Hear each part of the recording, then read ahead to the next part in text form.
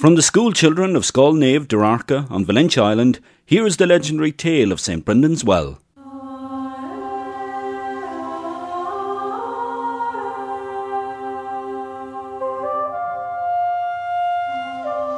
Valentia is an island off the southwest of Kerry. It is an area steeped in history, tradition and culture.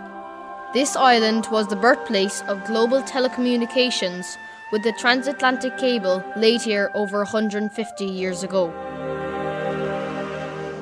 We have tetrapod tracks that stretch back 350 million years, and our unique and amazing lighthouse was built in the 19th century. There is much more to discover on the island, too much to tell you about now. One story, however, we will tell you, and that's the story of St Brendan's Well.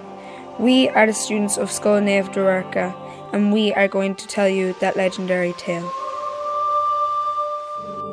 Located on the wild and remote west side of the island, St Brendan's Well is well worth a visit.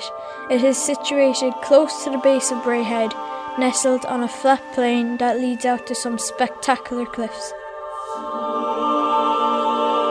There are a total of 3 ancient Irish crosses, and the well has an altar around it. Over the years, offerings have been left at the well. Some of these included notes of farewell from those who were emigrating and coins from people who offered up prayers. So, who was St Brendan and how is this well on Valentia Island called after him?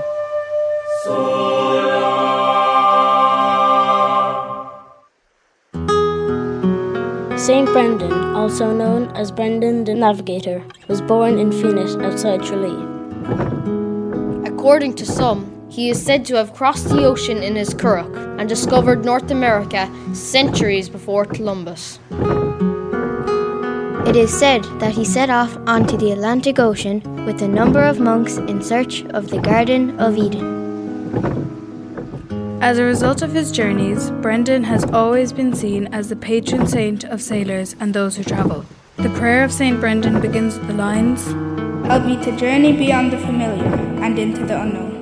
The well on Valentia Island is known as Tubber Ulla Brennan, which means the well of St Brendan's anointing.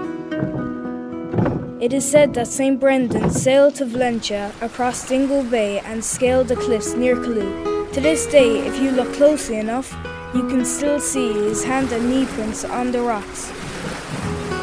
He walked up onto the land to meet with 2 dying pagans. After instructing them in the faith, they wanted to be baptised. Please baptise us, Brother Brendan. However, there was no fresh water around, so he prayed to God and a well sprung out of the ground. Whoa! They were both baptised at this well and became the first Christian converts of the island.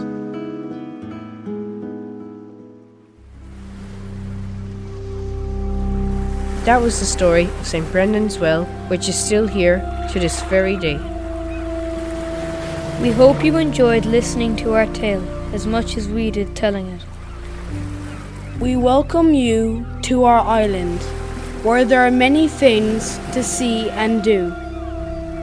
You will always discover something new on Valentia Island, like the story of our holy well, a wonderful place to visit and just sit and contemplate the world.